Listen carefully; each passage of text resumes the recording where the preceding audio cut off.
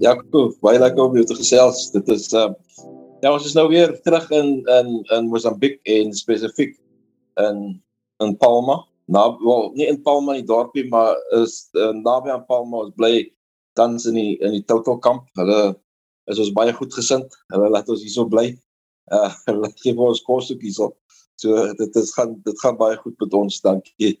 En dit is natuurlik ook uit die aard van die saak veiliger hierso as het ons in Palma sou bly op die stadium. Op die stadium is dinge nog nie heeltemal so veilig soos wat het moet wees nie, maar dit lyk daarom of dinge baie al redelik verbeter het as wat het was 'n jaar terug byvoorbeeld. Nou vir iemand wat nou nie weet waar julle is, soos ek, waar Palma presies is nie. Waar in Mosambik is dit? Jong, as jy dit is nou as jy 'n kaart van Mosambik vat en jy beweeg op teen die kus van Mosambik, wat nou is Mosambik 'n baie lang kus. Is baie naby aan 3000 km van onder in die suide tot jy bo by die Rovuma rivier kom. So as jy teen die kus op beweeg, baie naby aan die Rovuma rivier voordat jy nou oorgaan Tanzanië toe. Is Palma. Hy seker so as ek dit nou vinnig moet skat 45 km van die grens af met Tanzanië. Wat die Rovuma rivier is. Wat die Rovuma rivier is en hy sit teen die kus. So is 'n kusdorp. So ja, dit is die laaste distrik heel noordelike distrik in die Cabo Delgado provinsie van Mosambik. So dit is nog ver noord van Pemba. Ja, dit is so, as dit 'n pad langs is dit altyd so 430 km.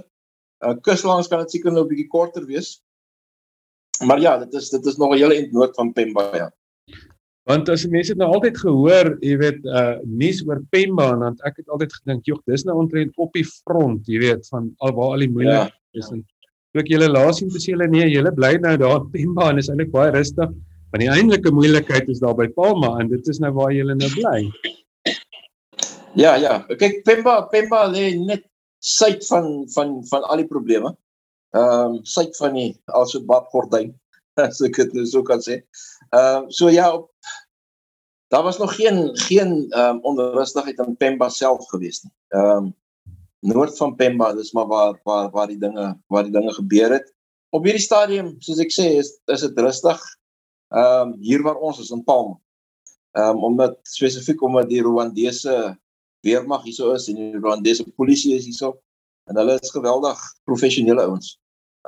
Ons is nou die dag uit saam met een van hulle konvoie gewees en dit is 'n belewenis om saam met hulle uit te gaan in 'n konvooi. Onderkant waar die SADC magte lê, lyk my daar so is nog maar baie onrustigheid. Daar is dinge nog nie tot rustig gekom nie. Nou as jy sê dit is 'n belewenis om saam met daai soldate uit te gaan, wat bedoel jy daarmee? Ag weet jy, as ons uitgaan, maar dan gaan ons nou uit met ons altyd uitgaan met 'n Mosambikse begeleiding. Wanneer ons nou spesifiek gaan kos uitdeel, dan gaan daar nou meer 'n voertuig met sê 4 soldate uit. As ons alleen gaan en net om dorp na Kionga toe te gaan, dan gaan daar so 2 soldate som agter op die bakkie saam.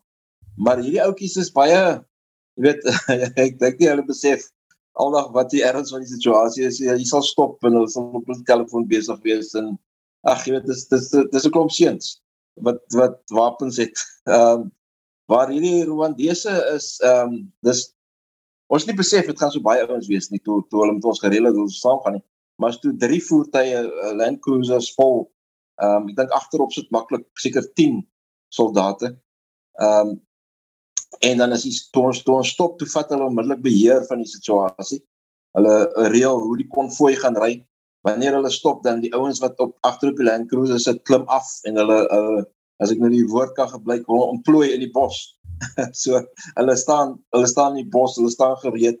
Toe ons stop, waar ons die kos moes uitdeel, toe vorm hulle 'n kordon rondom ons, waar ons die kos uitdeel. Nie dat hulle in jou gesig is nie, maar hulle is daar so, jy sien hulle daar buitekant op die rand van dit. So hulle is baie professioneel wat dit dan betref. So ja, maar dit was 'n bietjie van 'n belewenis geweest, anders as met die Mosambiekse magte. Ja. Nou, die Rwanda magte, is dit 'n reëling wat het Mosambiek hulle gevra om te kom help? Jong, daar's baie stories, dink jy sou ooit die waarheid hoor nie. Ek weet nie of Mosambiek hulle gevra het om te help en of Total vir Mosambiek gesê het vra hulle om te kom help. Want Total is mos nou 'n Franse maatskappy en Rwanda het baie sterk Franse bande. Rwandese president was laas jaar in Mosambiek in Pemba geweest, het hy gesê hulle doen hierdie uit goodwill uit. Hulle help hulle naaste. Hulle betaal self daarvoor. Maar nou ja, so jy weet nooit regtig wat mens sal nie weet wat is maar mens kan seker maar dink dat Total 'n baie sterk inspraak gehad daaroor, want Total wil baie graag hê die dinge moet normaal raak, normaliseer, sodat hulle weer kan terugkom en weer kan voortgaan met konstruksie van dit wat is daar aardgasse, is dit die ding, is daar olie, hoekom is dit? Ja, kyk, dit was eers Anadarko geweest, 'n Amerikaanse firma geweest wat die eksplorasiewerk gedoen het. Hulle het nooit regtig iets op die land gekry nie. Daar's 1 of 2 plekke wat hulle geboor het, wat hulle gedink het daar's moontlik iets, want hulle het gesoek vir olie, maar hulle het nooit regtig olie gekry nie. Maar hulle het baie gas in die see gekry. Hulle het geweldige groot gasdepositos in die see gekry. So het hulle seker so 3 jaar terug, 2,5 jaar terug aan Total verkoop. So Total nou die deel oorgevat en hulle plan is om dan nou die gas uit die see uit te onttrek, die aardgas die dan so noem.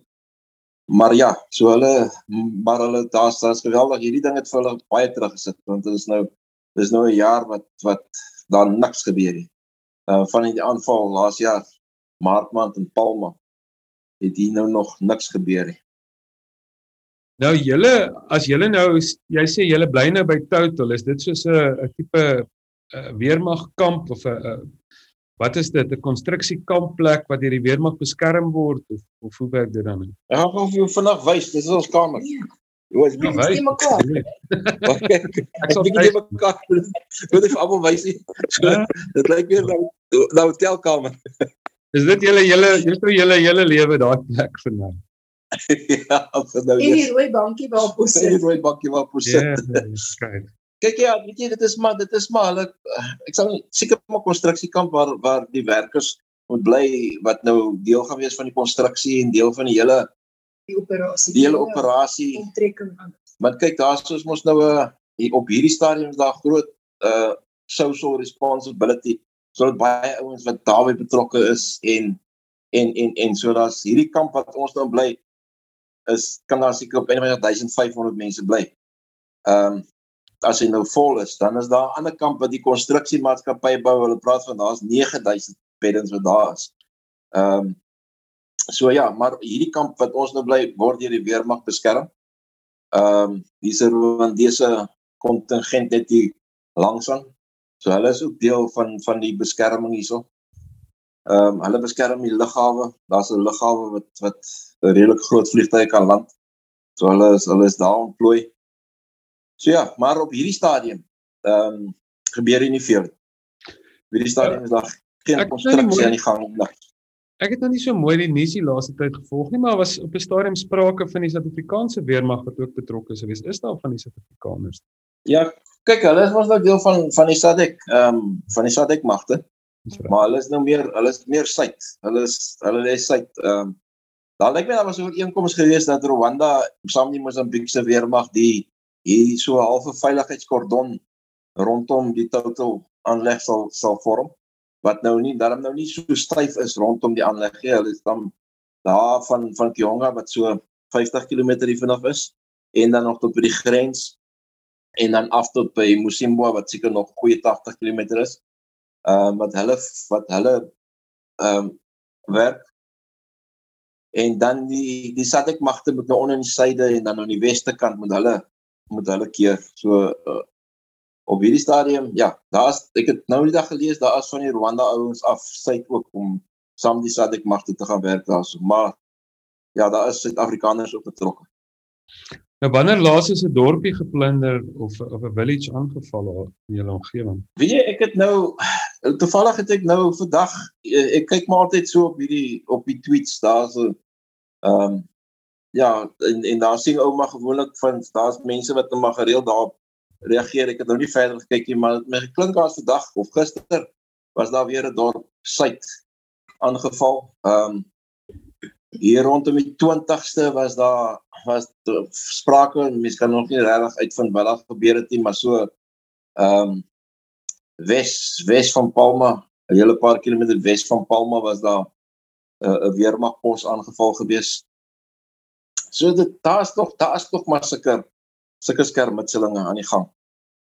Dit is hoekom hulle nog maar redelik, ja, vir ons moet ons nou maar met begeleiding uitgaan, ons mag nie op ons eie uitgaan nie. Nou, ons gaan nou 'n bietjie oor julle storie gesels, en dis 'n aangrypende verhaal waarmee seker 'n boek kan skryf of 'n fliek kan maak met 'n redelike ouderdomsbeperking.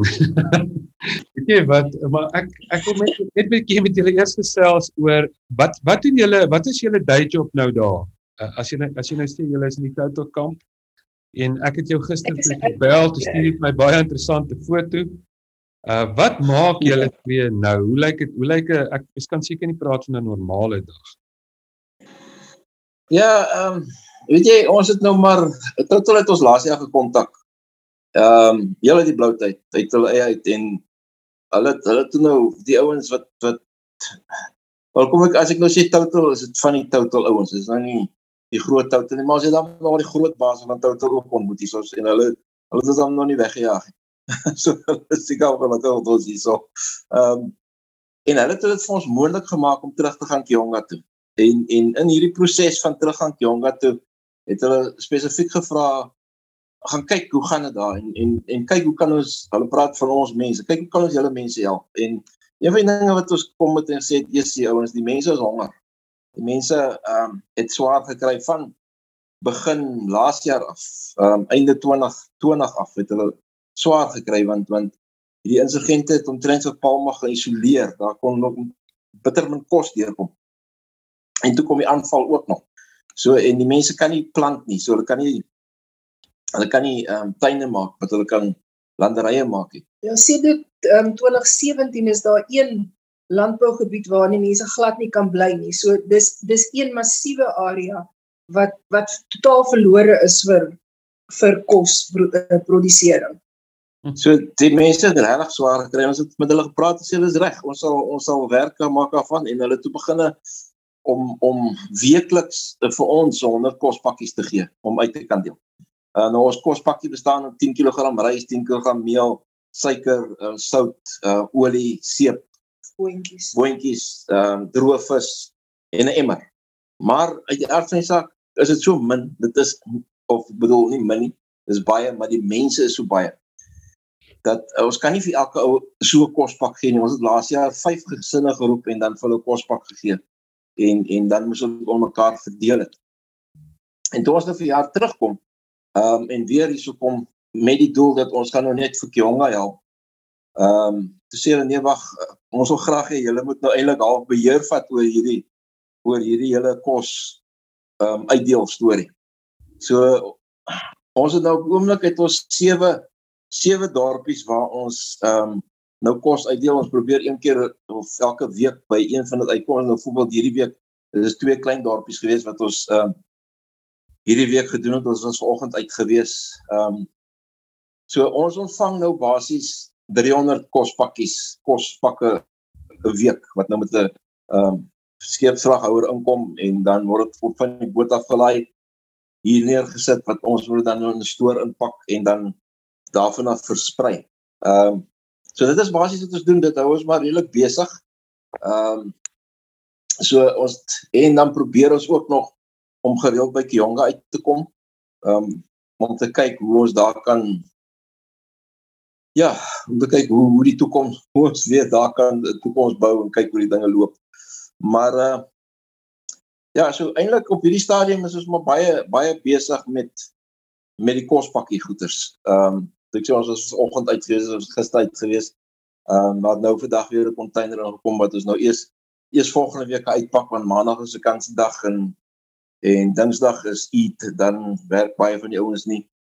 En dan volgende week, het is 'n baie groot verspreiding, daar is omtrent 1600 gesinne in 'n gebied so suid van waar ons nou is, wat ons nou nie in een keer sal doen nie. Ons sal dit seker dan ook oor 2 dae moet doen, want dit is net te veel. Dit is net te veel. So, ja, net ons het nou al redelik die ding onder die knie gekry. Ons doen dit nou al redelik, die dinge van ons land, dan het 'n paar ouetjies wat saam met ons werk, en hulle weet al hoe om die goed uit te pak, en die groot ding is maar altyd die teen die einde wanneer daar ouens is wat nie op die lys is nie. En ons vra altyd vir die dorpsleier, asseblief maak die lyste volledig. Maar soos vandag weer, toe ons klaar is, die lys klaar is, dan staan daar 'n klomp mense wat nie kos gekry het en wat se naam nie op die lys is nie, en dan is dit moeilik. Gelukkig is hulle dan nie aggressief gewees nie. Die party daar raak hulle aggressief, maar en dan stuur ons maar die weermag in as hulle aggressief raak. Maar so ja, dit is maar waarmee wat ons maar doen, en ek dink op die oomblik is dit vir ons 'n goeie, ja, hoe sal ek nou sê, 'n goeie deur om hier te wees en weer deel van gemeenskappe te wees en so 'n bietjie te kan help, waar ons kan. Al is dit dan nog maar 'n klein bietjie. Op hierdie stadium kan ons daarom vir 3 gesinne 1 kospak gee. So dis nog maar steeds net 'n druppel in die emmer, maar dit help daarom. Ja, en as jy nou sê kospak, ek's nou bange ou wat luister, dink is soos 'n Checkers sak met 'n paar sakkies goed, en ek het nou foto's gesien, is nogals 'n redelike, is 'n redelike groot houer met, ek wil is 'n paar kilogram so pak, nee, dis vir 'n gesin. Ja, so paar gesin. Dit oor die 30 kg. Ja, die kos self is oor die 30 kg. So ek sê is 10 kg rys. Ja. En dan nou en meel, 10 kg meel, en ek weet nie hoeveel suiker en boontjies en so aan. En dan nou emmer 2 liter olie en 'n emmer met seep en 2 kg vis. So in totaal is die gewig omtrent so 38 kg. So ja, ou kan daarom so 1 of 2 of 3 eters daar uitkry, net om daarom weer so 'n bietjie iets anders te eet. En die logistiek is seker nog wel 'n ding om daai houers met die kos. Ek bedoel, hoeveel kan julle nou vervoer op 'n slag? En die dit is ek meen baie sleg. Ons het die een plek in Kionga self, het ons so 'n paar weke terug. Dis ons grootste punt gewees, is 300, net so oor die 300 kospakke is uitgedoen, dis oor die 10 ton. So dit is 'n redelike groot trok nodig vir dit. Ja, ek dink is meer nader aan amper 12 ton kos of totaal. So dit is maar 'n uitdaging. Om trokke te kry van julle af. Ag weet jy, ja, dit is maar Kionga self is so 50 km, amper 50 km. Hoe lank ry jy? En die ander dorp lê maar rondom dit. Vandag sinne was nou verby Kionga nog 'n end noord, nog so 10 km verby. Ja, en dan kry jy ook dat soos nou die dag wat ons op pad is, eergister. Dag voor eergister. So sulke lekker weermagtrokkies, man, hulle is 4x4 en hulle vat so 5 ton. So en ons vrag was nie so groot gewees nie. Maar nou ja, toe iewers het die drywer nou iets lekker gedoen het, toe breek die trok langs die pad. So sit ons vir 4 ure daar in die son en wag. Die trok kan wegkom daarso. So dit gebeur ook, maar is dan die eerste keer wat dit gebeur. Maar ja, so dit is maar waarmee ons nou besig is. En dan soos ek sê, ons probeer uitgaan Kionga toe. Kyk maar wat ons daar kan. Daar is ons was, ek maar praat. Ja, vertel. Ons was nou, seker so 2 weke terug, toe is die nou van die regtig groot base van Total was toe hier gewees, en die een ou van hulle wat hier was, is hulle wêreldwye sekuriteitshoof, Fransman, hy is wêreldwyd, is hy die sekuriteitshoof, en hulle wil toe uitgaan Kionga se kant toe. Toe nooi hulle my om saam te gaan, net of hulle 'n bietjie te vertel van Kionga. Ons het toe nooit vreeslik gepraat nie, ek het maar net saamgeleef eendag. Maar ons het toe gestop op daar onder naby waar ons huis was, want die kliniek is net oor kan die pad en ons moet dit sien. Maar ek sien toe hy stap weg, toe daai kant toe, En dan is so Suid-Afrikaanse sekuriteitsouens. Een van die ouens stap saam met hom. En toe is klaar die volgende dag te roep aan hom in te sê, daai ou het gesê, hulle moet ons huise herbou. Daar is so in Kionga. Ja, so daar is sprake daarvan.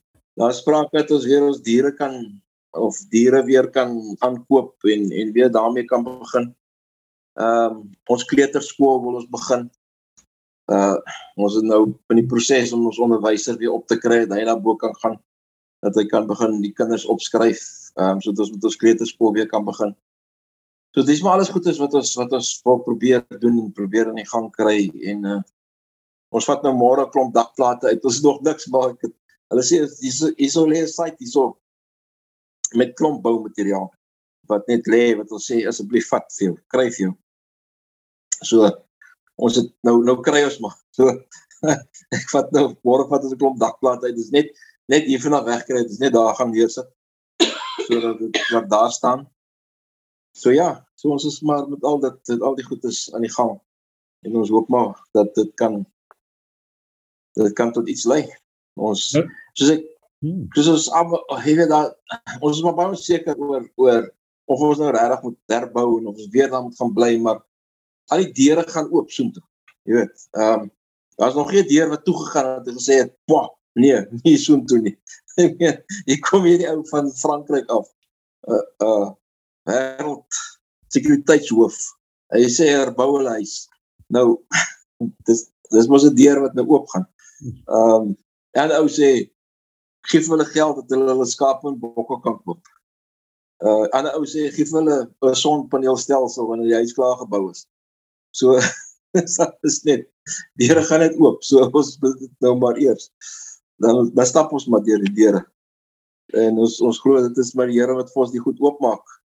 Ja. Dis 'n pluspunt vir hulle ook. Natuurlik, ja.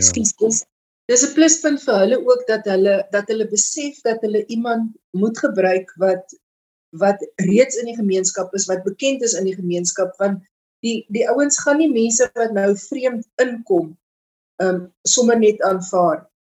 Ja, sure. En ek dink dit sê iets die hele commitment dat jy teruggaan. Gewoonlik as so iets gebeur, dan is dit nou 'n lekker verskoning om te sê, okay, ons het probeer, ons is nou weg. Maar julle is terug. Ons probeer wegkom, ons kry dit weg hier.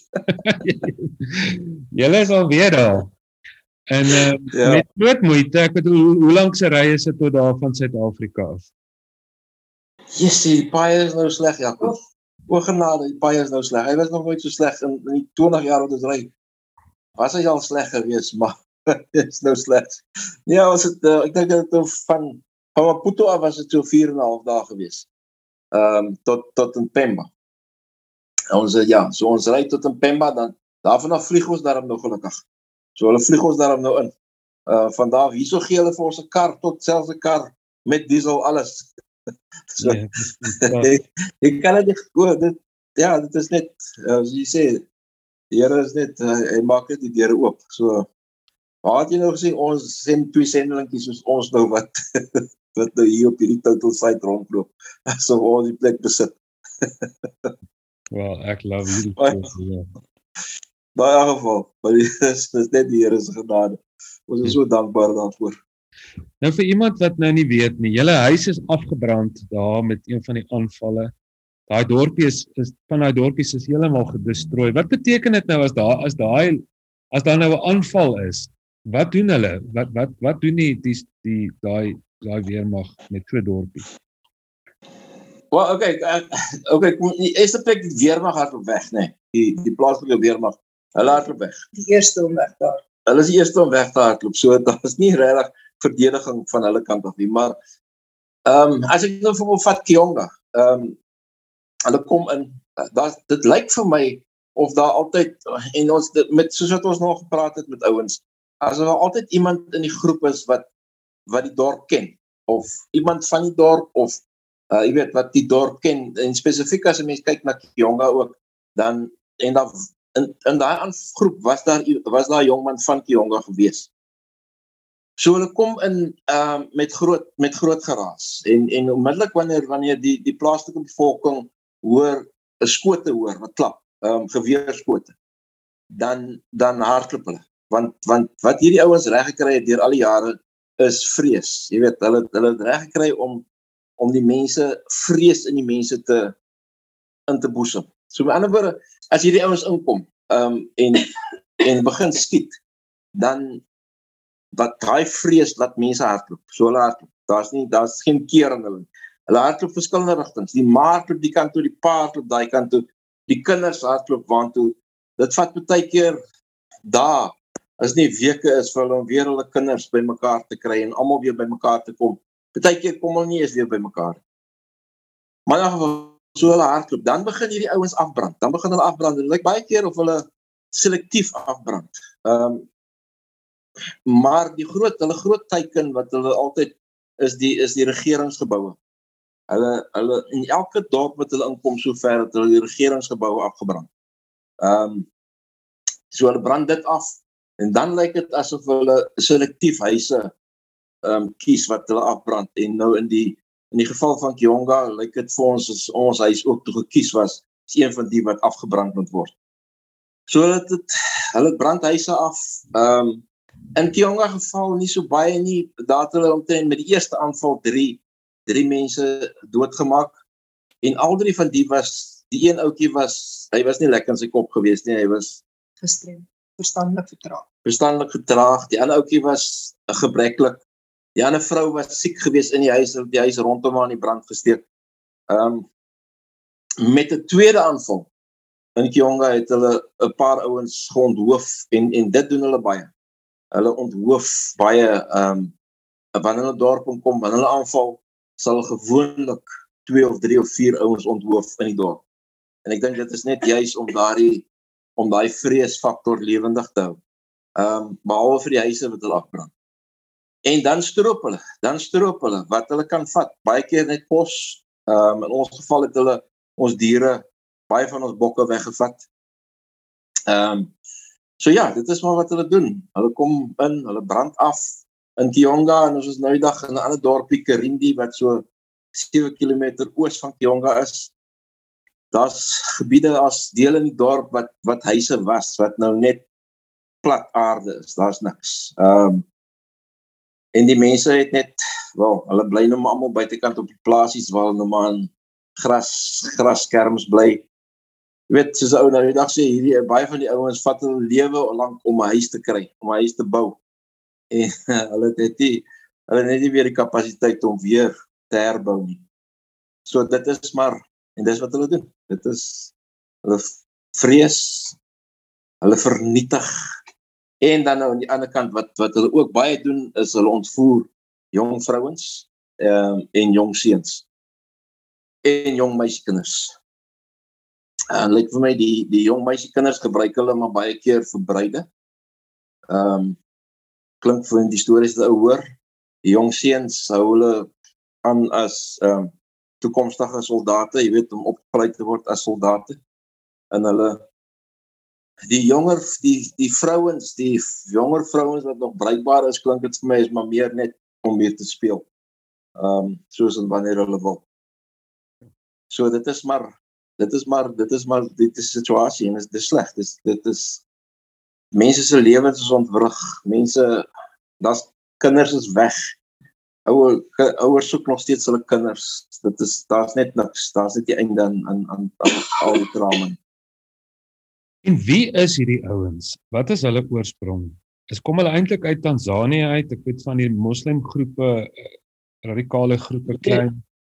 Maar klink my toe ek jou gesels het, dit is amper meer 'n vakuum as gevolg van al die werkloosheid en die jy weet dis nie so duidelik nie. Daar's soveel teorieë, maar die ding het begin in 'n dorp Mosimbo wat so 80 km van Palma af, suid van Palma is, en onder die jong manne daarso. En nou kon het half die ding begin sien gebeur 'n hele paar jaar terug, toe daar begin elektrisiteit kom in die dorp. As jy in die mark kom, dan sien jy hierdie ouens, dat baie radikale islam lering gekom van Tanzanië se kant af. En jy het gesien hoe sit hierdie jong manne by 'n TV-stel en luister na hierdie ouens met hulle radikale teachings, lering. Lering. Nou of dit is waar die ding ontstaan het, dit weet ou nie. Maar die ding het in Musimbo ontstaan onder 'n groep jong manne daarso. Die eerste aanval, dink ek, was omtrent 30 jong manne gewees. Hulle het nie wapens gehad, hulle het kapmesse gehad. Hulle het 'n polisiestasie aangeval en ek weet nie nog nie. Wat hulle nog aangeval? Dit was net dit. Ja, was net dit. En so het hy maar net geëskaleer. En lyk En met elke aanval het hulle wapens gekry. ja, want met elke aanval daar is op die weermag weg. Dan kry hulle weer wapens. en binne dit, jy weet, het hulle begin kontak maak met van die radikale groepe soos ISIS en die ouens. En ek dink hulle toe later aan die middel 2019 se kant, dink ek, het hulle redelik sterk, het ISIS begin verantwoordelikheid vat vir baie van die aanvalle. Hierso middel 2020, toe het hierdie ding heeltemal gedraai, toe het hy baie radikaal geraak en die aanvalle het baie wreed geraak. Baie ouens is geonthoof. Voor dit was dit maar net huise wat afgebrand was en kos wat gesteel was en so aan. Maar hier so middel 2020 het hy 'n draai gevat en toe raak dit wreed. So, maar dit klink vir my, daar's 'n sterk, as 'n mens nou maar so die goed as lees, daar's 'n sterk verbinding met ISIS, as hulle op byvoorbeeld van die geboue, en selfs in Kionga het hulle op van die geboue geskryf, Islamic State of Mozambique. So, het lyk vir my asof hulle bind is met daar verbinding is. Hulle is bekend as Al-Shabaabs, maar hulle het geen verbintenis met die Al-Shabaab groep in waar is dit, Ethiopië, waar is die Al-Shabaab ouens. Maar hulle het geen verbinding met daai Al-Shabaab groep nie. Maar hier staan hulle bekend as Al-Shabaab onder die plaaslike bevolking, want ek dink is jong man in Arabisch. Yes. So ja, hulle staan bekend as Al-Shabaabs, maar hulle het geen verbintenis met daai ouens nie. Maar tot op hede, ek het gister weer met 'n weermag ouetjies gesels hier langs my. Tot op hede het niemand nog opgestaan en gesê dit is wie ons is en dit is wat ons wil doen en dit is wat ons wil bereik. Dit gebeur net. So almal is in die duister tot op vandag van 2017 af. Daar was ek 'n klein hier en daar 'n video van ouens wat sê ons is die Islamic State van Mozambique en ons wil 'n kalifaat stig en sulke klasgoeders, jy weet. Maar daar's net te veel vrae rondom die hele ding om werklik dit te glo dis al wat hulle wil bereik. Hoe lank gelede het julle die eerste keer daar in die noorde van Mosambik beland? Weet jy, ons is in 2001. Nee, ons is Mosambik. 2001 Mosambik toe, 2006 Kionga. Ja, ons is 2001 Mosambik toe, dus ons is eers daar in Tet gebly vir 'n jaar. Dis nou in die noordweste van Mosambik, Tet provinsie. Toe is opgeskuif na Bulelongwe toe, wat ook in die Tet provinsie is, en daar het ons toe nou gewerk vir so 5 jaar, met 'n jeugprojek van die Algemene Jeugkommissie. En toe het ons begin 2006 het ons opgeskuif na Kionga toe. Waar ons gebly het tot einde 2020. Ja, dis 'n lang. So ons was 15 jaar daarbo. Sure. Nou, waar het julle verhaal begin? Jy was nie 'n dominee of jy het nie teologie gaan swat of geswat vir 'n sendeling aanvanklik nie. Wat het jy gedoen voor jy begin sendingwerk doen? Ja, ek was maar by die destydse spoorweer. Hulle het ons vir ons kom haal daar by die tegniese skole. Daai jare het hulle ons kom haal daar so aanlegte geskryf vir vakleerlingskap. So ek is maar toe spoorweg toe en vakleerlingskap gedoen in radio as radiotechnicus en daar gewerk vir 'n hele paar jaar. Maar die proses het ons toe opgeskuif, eers Woester toe en toe Beaufort West toe. En toe het ek later jare oorgegaan en vir Telkom gaan werk. En Marie het maar by die bank gewerk. En so sê maar, waar het jy laaste gewerk? By die meubelwinkel. Ja, sy het laaste daar by 'n meubelwinkel in Beaufort West gewerk. Ons het maar hierso, toe ons in Woester was, het ons, en ek vir die eerste keer op 'n korttermyn uitreik gegaan. Swaziland toe, saam met 'n groep jong mense en so aan. Watter jaar is dit? dit? Ek maar ervaar. Sorry? Watter jaar is dit? 96. Was 96 gewees, ja. Dit ek maar ervaar, die Here praat met my, dat dit is maar die pad wat ons moet stap. En ek het teruggekom van 'n Marie gesê, ons moet pak, ons gaan nou. Ons is nou op pad. Toe trek ons net Beaufort West toe. Want toe verplaas die spore my Beaufort West toe. Maar Beaufort West was vir ons 'n goeie tyd gewees, in die sin dat ons toe nou daar begin betrokke raak het by die VCSV, en 97 toe ons daar kom met hulle op 'n eerste uitreik gegaan, Willow Longway toe in Mozambique. En toe die volgende jaar het die onderwyser wat hulle toe op daai stadium die uitreikleier was, hy is toe Japan toe. Toe vra hulle, ons het toe net gesê, ons wil graag saam gaan volgende keer. Toe sê hulle, wil julle nie sommer die uitreikleiers wees volgende keer? Dis okay, ons sal dit probeer. So dit was vir 3 jaar het ons toe nou groepe opgevat, Willow Longway toe in Mozambique. En in hierdie proses het ons kontak gemaak, of daar was 'n predikant in Beaufort West wat toe permanent TET toe is, en met hom kontak gehad, en hulle toe jeugwerkers gesoek in TET.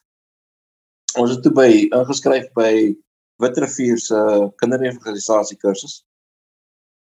En ons het dit gedoen, ons het so 'n Portugese kursus ook gedoen by Unisa.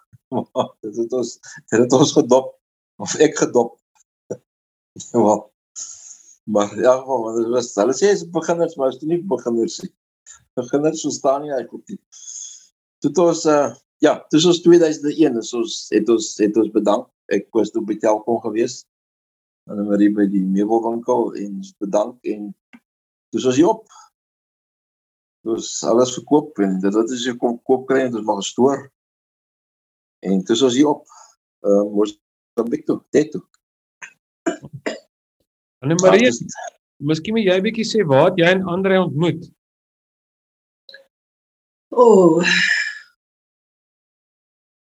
Moet ek regtig die hele storie vertel? Ja, dit klink interessant, man dit sê. My ouers het 'n volstasie gehad in Brackenfell. Andre het in Brackenfell groot geword, hulle het daar gebly. En een naweek, ek dink my ma was weg gewees, of hulle was net af vir die naweek gewees, en ek was by die volstasie om op te pas. En toe besluit hy gaan nou daar inkom en hy soek bande. Maar hy soek bande toe nou vir 'n voertuig wat hy nie eers het nie. So dit het toe nou so begin ontmoet, en ek kan nie onthou hoe lank na dit het ons begin kuier nie. En dit is nou 37 jaar terug. Ja, is 'n tydjie terug, ja. Ja. Nou, my vraag is baie keer, wat maak dit 'n ou dat 'n ou aanhou? Dat 'n ou, was jy nou lus om te sê, ag nee, wat, let's call it a day, ons is klaar met hierdie plek, ons het ons kant gebring. Wat maak dit 'n ou weer teruggaan en dat 'n ou aanhou, en jou huis word afgebrand, en dit is moeilike dinge wat gebeur het. Ja, ek dink laas jaar was vir ons moeilik geweest. In die sin dat jy, dis meer, ons het meer verloor as net 'n huis. Huis, die aardse goed as ons verloor het, dis verloor. En jy kan niks daaraan doen nie. Dit is oor, is verby, dis weg. Ons kan nie as gaan rondkrap daarso en sien, hierso lê my enigste horlosie wat ek gehad het, se agterdop. So iets, jy weet. Maar dit is oor. Maar mense het meer as dit verloor. Jy het 15 jaar se bediening, voel dit vir jou, het jy verloor. Jy het jou bedieningsterrein verloor. So, binne dit moes ons weer gaan stil raak en ek dink, die keer het ouma vir myself, laas jaar maar 'n paar keer die bodem geslaan. Jy weet, is dit, waaroor gaan het, hoekom dan? Hoekom gebeur sulke goeders? Ons het dan vertrou dat dit nie sal gebeur nie, en toch gebeur dit. Maar op die einde van die dag,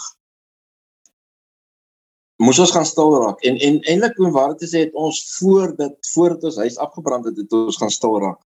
Want omdat dinge baie moeilik begin raak het ons stuurspan gesê, en baie mense gesê, maar weet jy, as julle seker julle moet daar wees. En ons het voor dit ons gaan stil raak. En werklik teruggekom na daai stil word met die sekerheid dat, ja, ons werk, ons tyd in Kionga en daar is nog nie klaar. Ons weet nie hoe ons daar gaan uitkom nie, omdat daai stadium baie moeilik was, dis nou voordat die plek afgebrand het. Maar ons vertrou dat die Here sal vir ons 'n weg maak om weer daar uit te kom. Jy weet, en met daai belofte het ons gesit toe die plek afbrand. en alles onder jou uitgeruk word. Wat nou? Ons sit met 'n belofte. Ons het sekerheid in ons hart dat die Here het vir ons gesê, ons gaan teruggaan, maar ons weet nie, hy sal voorsien. En die hele jaar, laas jaar, het dit net gelyk asof dit nie 'n realiteit gaan word, asof dit net nie, hierdie belofte net nie gaan waar word. Maar toch het ons vastgehou daarin geglo dat een of ander manier gaan die Here vir ons 'n pad oopmaak. En toe Total kom en hierdie met ons die aanbod doen en vir ons 'n geleentheid skep om te kon terugkom, was dit vir ons absoluut daardie deur wat oopgaan. Daardie belofte wat hy gemaak het waar geword. Dus jy sal uitgaan met 'n gejuig sal jy uitgaan. En jy weet, daai belofte wat, en dat dit waar geword het, en ek dink vir ons spesifiek die laas jaar wat ons kos uitgedeel het ons dit net so op so 'n besondere manier ervaar, hoe die Here net binne daai kos uitdeel, en daai betrokke is in die gemeenskap, en weer te kan teruggaan, en met die mense kan sit, en net te kan sien die vreugde op die mense, net vir ons weer bevestig. Dit is waar ons moet wees, en dit is waar hy ons wil hê, en dat ons werk met hierdie mense is nog nie klaar nie. Dit kan miskien anders te lyk, ons is nog nie 100% seker hoe dit moet lyk nie. Maar ek dink op die einde van die dag gaan dit maar kom dit maar terug tot op na die kern van die saak toe is 'n roeping. Ek dink ons voel baie sterk dat die Here wat ons geroep het nog steeds getrou is en ons nog steeds sal behou, en ons roeping het nog nie verander nie. Hoe ons roeping gaan uitleef kan miskien verander, maar ons roeping ten opsigte van die Makwe mense het nog nie verander nie. En ons voel nog steeds dat ons het nog iets om te doen daarso, om uit te reik na die Makwe mense toe. En ja, die Here is getrou, hy sal, ons verstaan dit baie keer nie, ek sit baie keer en sê vir myself, weet jy, as daar 'n klein groepie Makwes was, of gelowige Makwes was, dan sou ek dit self verstaan het, jy weet. Maar na 15 jaar is daar nog geen gelowige Makwes nie. Maar ons glo nog steeds dat ons tyd met die Makwes is nog nie klaar. Dat die Here het nog steeds 'n doel met ons, en dat sy doel sal wesenlik word, sal vervul word. Miskien nie in ons tyd nie, miskien in iemand anders, maar alles te die vrug te sien, maar ja, dit is maar wat ons vashou, en dit is maar waar ons vashou. Anne-Marie, en jy? Ja,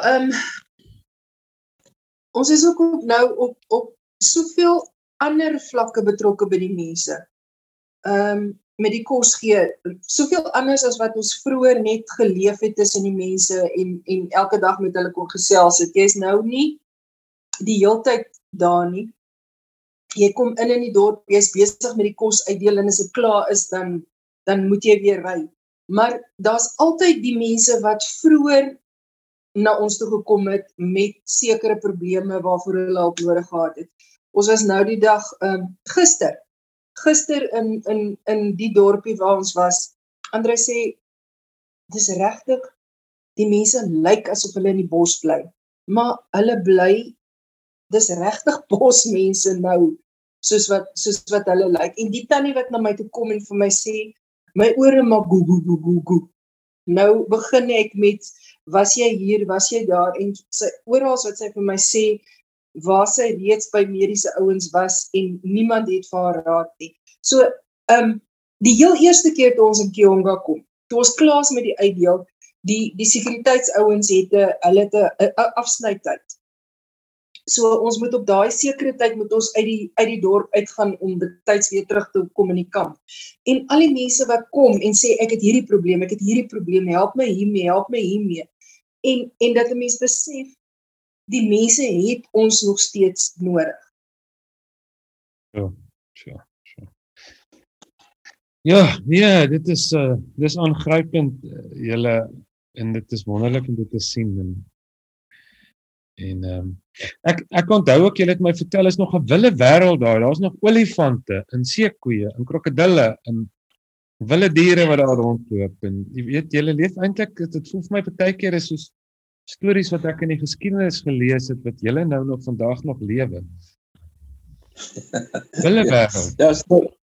Ja, kyk, en omdat daar nie baie ouens meer landerye maak in die bosse self, het groot diere baie teruggekom. Ons het nou vir jaar nog nie regtig baie spore teen die pad gekry nie. Ons het laas jaar teen die einde het ons baie olifantspore gekry teen die pad. Vir jaar het ons nog nie baie gesien nie. Waar ons vandag was, veral was bos. Ek meen, dit is regtig, die bos maak toe rondom jou. Jy kan net die pad sien, tot op die rand van die pad sien en niks verder. Maar ja, ek glo daar's baie wilde diere en weer teruggekom, omdat die mense nie baie in die landerye maak in die bos nie. Maar ja, daar is 'n hele klomp stories wat deur die jare opgekom het, maar daar's baie olifante, en as jy Rovuma rivier toe gaan, was daar gewoonlik baie seekoeie gewees in die rivier self, en krokodille en sulke goeters. Maar ja, dan nie daar is, hoor jy nou nie meer van al die stories van die hyena of die leeu of so nie. Maar ek glo hulle is nog maar daar, ja. Ja, jy het my vertel een keer van die, was dit 'n leeu wat hulle toe nou geskiet het? Die local. Ja, wat is die storie? Daar was hier in 2008, daai tyd, was daar 'n leeu wat geweldig baie mense doodgebyt het, opgevreet het. Die eerste ou wat hy opgevreet het, die bokant van sy kop het oorgebly, so die kon ons sien, hier was iemand gewees, toe die toppie kry, wat oorgebly het. En sy bicycle was daar, ook nog daar gewees. En so het hierdie leeu net aangegaan, en ek dink op die einde van die dag omtrent 12 mense in die eerste 6 maande van die jaar. Ja, maar die leeu gebyt het en opgevreet het, baie rondom Kionga, en te laat suid beweeg, maar interessant, toe hy nou hier rondom Kionga eendag 'n vrou doodbyt, toe kom die village chief nou daar by my aan, en ek het nou nie baie stadium geweet nie, Anne-Marie het toe later, as die toerdokter wat saam met hom daar was, en hy vra toe vir my, ek vir hulle sal Palma te vat, want die polisie is in Palma, want hulle wil by die polisie 'n geweer gaan kry, sodat hulle jagter kan uitstuur om die leeu te gaan skiet. Ek sê, jong, ek maak dit klaar, want ek besig is, kry my sommer 'n boot in die pad. Hy sê, wow, nee. Ek moet op by sy huis kom al, want hierdie is nou 'n geheime sending. Ons gaan nou op 'n geheime sending, want ons wil nou uitvind of hierdie leeu, wat soos hulle nou gesê het, 'n leeu van God is, of 'n leeu van die mens is. Kyk, daar's ons nou maar hierdie hele mite en van mens wat in dier verander, mens wat in leeu verander, mens wat in krokodil verander, in hyena en alle goeters. So hulle wil nou uitvind of hierdie leeu, wat nou so die mense byt, of dit nie 'n mens is wat in 'n leeu verander, en dan nou seker ons byt nie. En hy sê toe, as hulle gaan sien ons ry, dan gaan ons nooit uitvind nie. Maar ons is toe nou al weg, en op die middag het hulle by die polisie 'n halgeweer gekry, toe ek die geweer sien wat hulle vir ouens gee, toe grin ek so 'n bietjie. Ek vra die polisieman vir my, wat lag jy? Het jy al 'n leeu geskiet? Ek sê nee, ek het nog nooit 'n leeu geskiet nie, maar as ek 'n leeu gaan skiet, wil ek hom met daai ding skiet nie. Dan ek gaan hom dink seker net kwaad maak. maar hulle het toe nooit die leeu gekry nie. Hulle het toe nou daai ek dink die jagters het op 'n stadium met hulle 'n siek leeu wyfie geskiet iewers en toe dit opgehou. Maar die naderdraai van dit was dat een môre is daar 'n geweldige geraas in die dorp en dit kom so nader daar van bo die dorp uit. En ek sê vir Annelie, jong, sluit jy, ek start so lank die kar. Want hier's nou moeilikheid op pad. Maar hulle gaan te hou dan so by die huis verby. En hoe meer ons vra, wat is dit? Al wat ons kry is leeu. En ek sê wag, ek gaan kyk aan 'n stuurkamera saam as daar leeu is dat ek nou die leeu kan afneem. Ek dink dat nou miskien die leeu gevang of geskiet of iets. Toe ons daar kom, toe is dit nou by die polisiestasie kom, toe is dit nou 'n man wat in die dorp aangekom het, 'n vreemdeling wat nou 'n bietjie gehavend gelyk het en hy kom toe van Tanzanië af. Hy het in Mosambiek gebore, maar hy het in Tanzanië groot geraak by sy ouma. En sy ouma sê vir hom, dag As sy doodgaan. As ek sterf, dan moet jy teruggaan na waar hy gebore is en hy is toe nou op pad soontoe. Maar omdat hy toe nou 'n vreemdeling is en die mense hom nie ken nie en hy lyk gehavend, toe glo hulle onmiddellik, hierdie ou is die ou wat in die leeu verander het. Hierdie is die ou wat die mense doodgebyt het. En hulle het daai ou gegryp en hulle het vir hom baie seer gemaak. Gelukkig toe by die polisiestasie kom, is die polisieman daar en hy sluit toe sommer die ou toe. Net om hom te beskerm van die mense af. Want die vrouens was reg om die man op die brandstapel te brand. Maar dit is maar van die dinge. Gelukkig kon hy aan hom te wegkom. Met sy lewe gaan gespaar wees. Maar sulke goed is gebeur, ja. Die ouens glo hierdie goed is, hulle glo, hulle sukkel om te glo. Want sien, as daar kom eendag 'n polisieman in die dorp uit, hy het 6 koels en 'n geweer. En hy gee daar vir 'n jagter en hy sê vir hom, maar die olifante is 'n groot probleem, hulle vernietig die tuine. En hy sê vir hom, jy moet nou 6 olifante gaan skiet met hierdie 6 koels, maar dit is nog net gewone koels, dit is nie eers olifant jagkoels nie. En daai ou kom terug, hy sê, weet jy, en hulle vertel vir ons die storie, die olifante, gewoonlik die namiddag van 4:30 se kant af, dan moet hulle die olifante soos bokke wegjaag uit hulle landerye uit. Toe daai ou met die geweer daar sit en wag vir hierdie olifante, toe kom daar nie een olifant uit. So, dan glo hulle absoluut, dis nie 'n olifant. Hulle glo absoluut, dit is een of ander superstisiële ding, hoef het nie meer. Ja, en jy kan nou maar vir hulle, hoeveel probeer verduidelik van olifante se ongelooflike reuksintuig. Nee, hulle het dit wat hulle dink en dit is waarby hulle bly. So ja, maar hy het toe nie met daai 6 koels 'n olifant geskiet nie. Nie eers een nie. Nie eers een is, want aanhou gesels met langs hom gesit het eendag blykbaar. Toe hy daai olifant skiet met daai koel hier voor sy kop, toe maak hy niks aan daai olifant. Hy het 'n keer hy dood getrek. Ja. So, ja, maar in elk geval. Maar so, ja, maar ook deur al die jare het hulle maar al die groot olifante uitgeroei. Die ouens wat van Tanzanië afkom. Wat die vir die voer, hulle baie of meeste groot olifante uitgeroei. Daar's nou weer sprake dat hulle wil kyk om 'n wildreservaat of iets op te rig daar. Ek wil graag daarmee betrokke wees of so iets doen.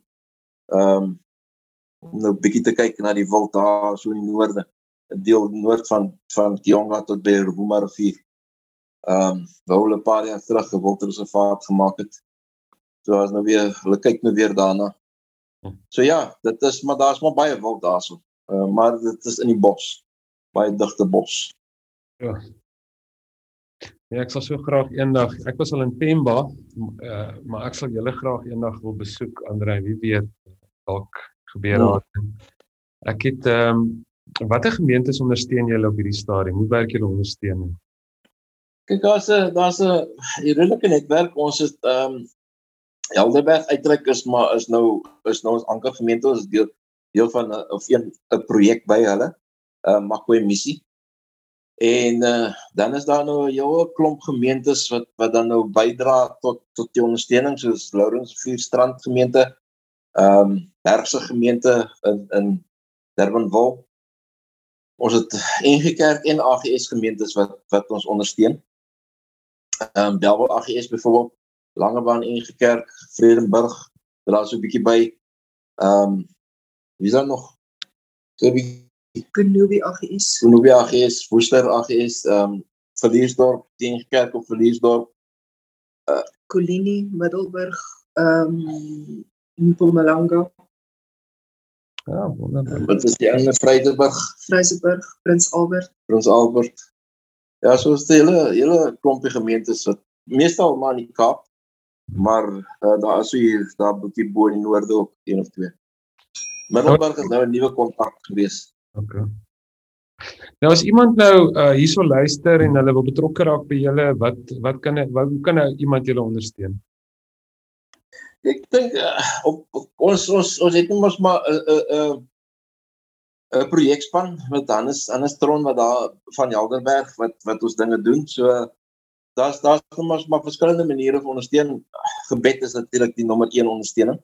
Ek dink ons het maar deur die jare geervaar sonder gebed ondersteuning kom ons nie ver, en dit is maar deur gebed wat ons hier is en wat ons hier hou. Dit is vir ons altyd die nommer 1 ondersteuning. Dan ek dink maak met ons kontak. Dit is altyd lekker om met ouens kontak te maak, bietjie te gesels. Daar's altyd finansies nodig om ons lewenskoste te dra en projekte en sulke klasgoeders wat ons ook graag wil begin doen. So daar's verskillende maniere hoe mense kan betrokke raak en hoe mense kan ondersteun. Ek dink die belangrikste is maar seker om dan nou maar met Hannes Tron in kontak te maak by Helderberg in Somerset West en te hoor hoe hulle kan ondersteun. En ek kan miskien jou e-posadres hier onderby sit onder aan die podcast, né? Asseblief, ja, ek kan dit ek kan dan vir mense verwys na om toe, of ons kan self met mense kommunikeer. Ek kan self my telefoonnommer bysit, die nommer wat ons WhatsApp op gebruik. Dis my SA nommer, maar ons gebruik daai nommer vir WhatsApp, of ek gebruik die nommer vir WhatsApp hier in Mosambik. So ja, jy kan self daai nommer op bysit. Okay, ek gaan so. Mense is welkom om met ons kontak te maak en dan kan ons daarvan af gesels. Ek moet julle sê, Andre en Anne-Marie, ek het op daai retreat wat ek saam met julle was, ek onthou nog op pad soontoe het ek soveel vrae gehad. En die bietjie tyd wat ons saam spandeer het, julle het 'n vreeslike groot indruk op my lewe gemaak, hoor. Partykeer, Andre, as ek so na jou stories geluister het, dan dink ek aan daai ou wat gesê het, hy's deesdae so besig, hy weet nie waar gaan hy tyd kry vir 'n midlife crisis. En dit is julle